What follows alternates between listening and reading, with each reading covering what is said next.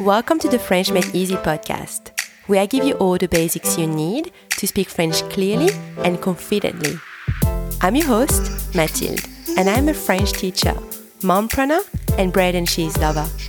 Join me as I dive into all things French for beginners and deliver to you bite-sized, easy-to-follow lessons every Tuesday. Let's get started. On commence.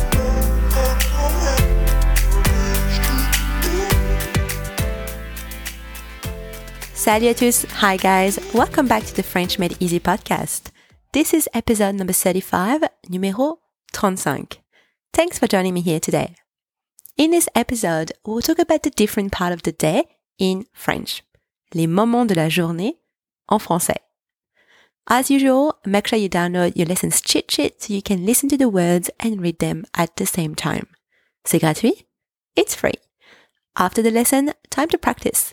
Head over to the French Made Easy library where you can download your lessons exercises. C'est aussi gratuit. It's also free. Vous êtes prêts? Are you ready? C'est parti. So first, let's learn a few words together. It's only 6 words, so it's short and sweet. Répétez après moi. Repeat after me. Le matin. Morning. Le matin. Le matin. Midi. Noon. Midi. Midi.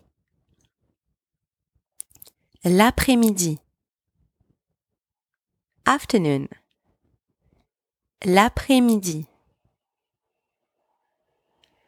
L'après-midi. Le soir. Evening. Le soir. Le soir.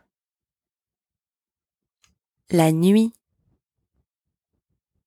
Night. La nuit. La nuit.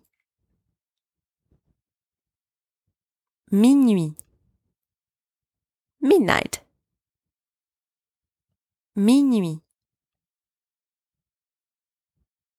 Minuit. All right, now let's see some examples. Keep repeating after me, okay? Le matin, je me lève tôt. I get up early in the morning. Le matin, je me lève tôt. Le matin, je me lève tôt. Je déjeune à midi. I have lunch at noon. Je déjeune à midi. Je déjeune à midi. Je fais une sieste l'après-midi. I take a nap in the afternoon. Je fais une sieste l'après-midi. Je fais une sieste l'après-midi. Le soir, je rentre tard du travail. In the evening, I come back home late from work. Le soir, je rentre tard du travail.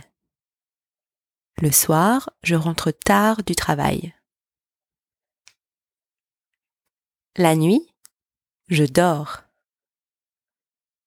At night, I sleep. La nuit, je dors. La nuit, je dors. À minuit, je dors encore.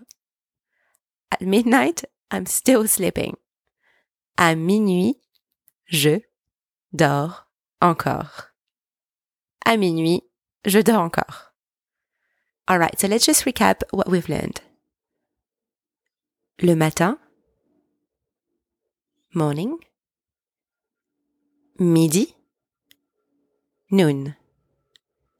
l'après-midi, afternoon, le soir, evening, la nuit, night, minuit, midnight.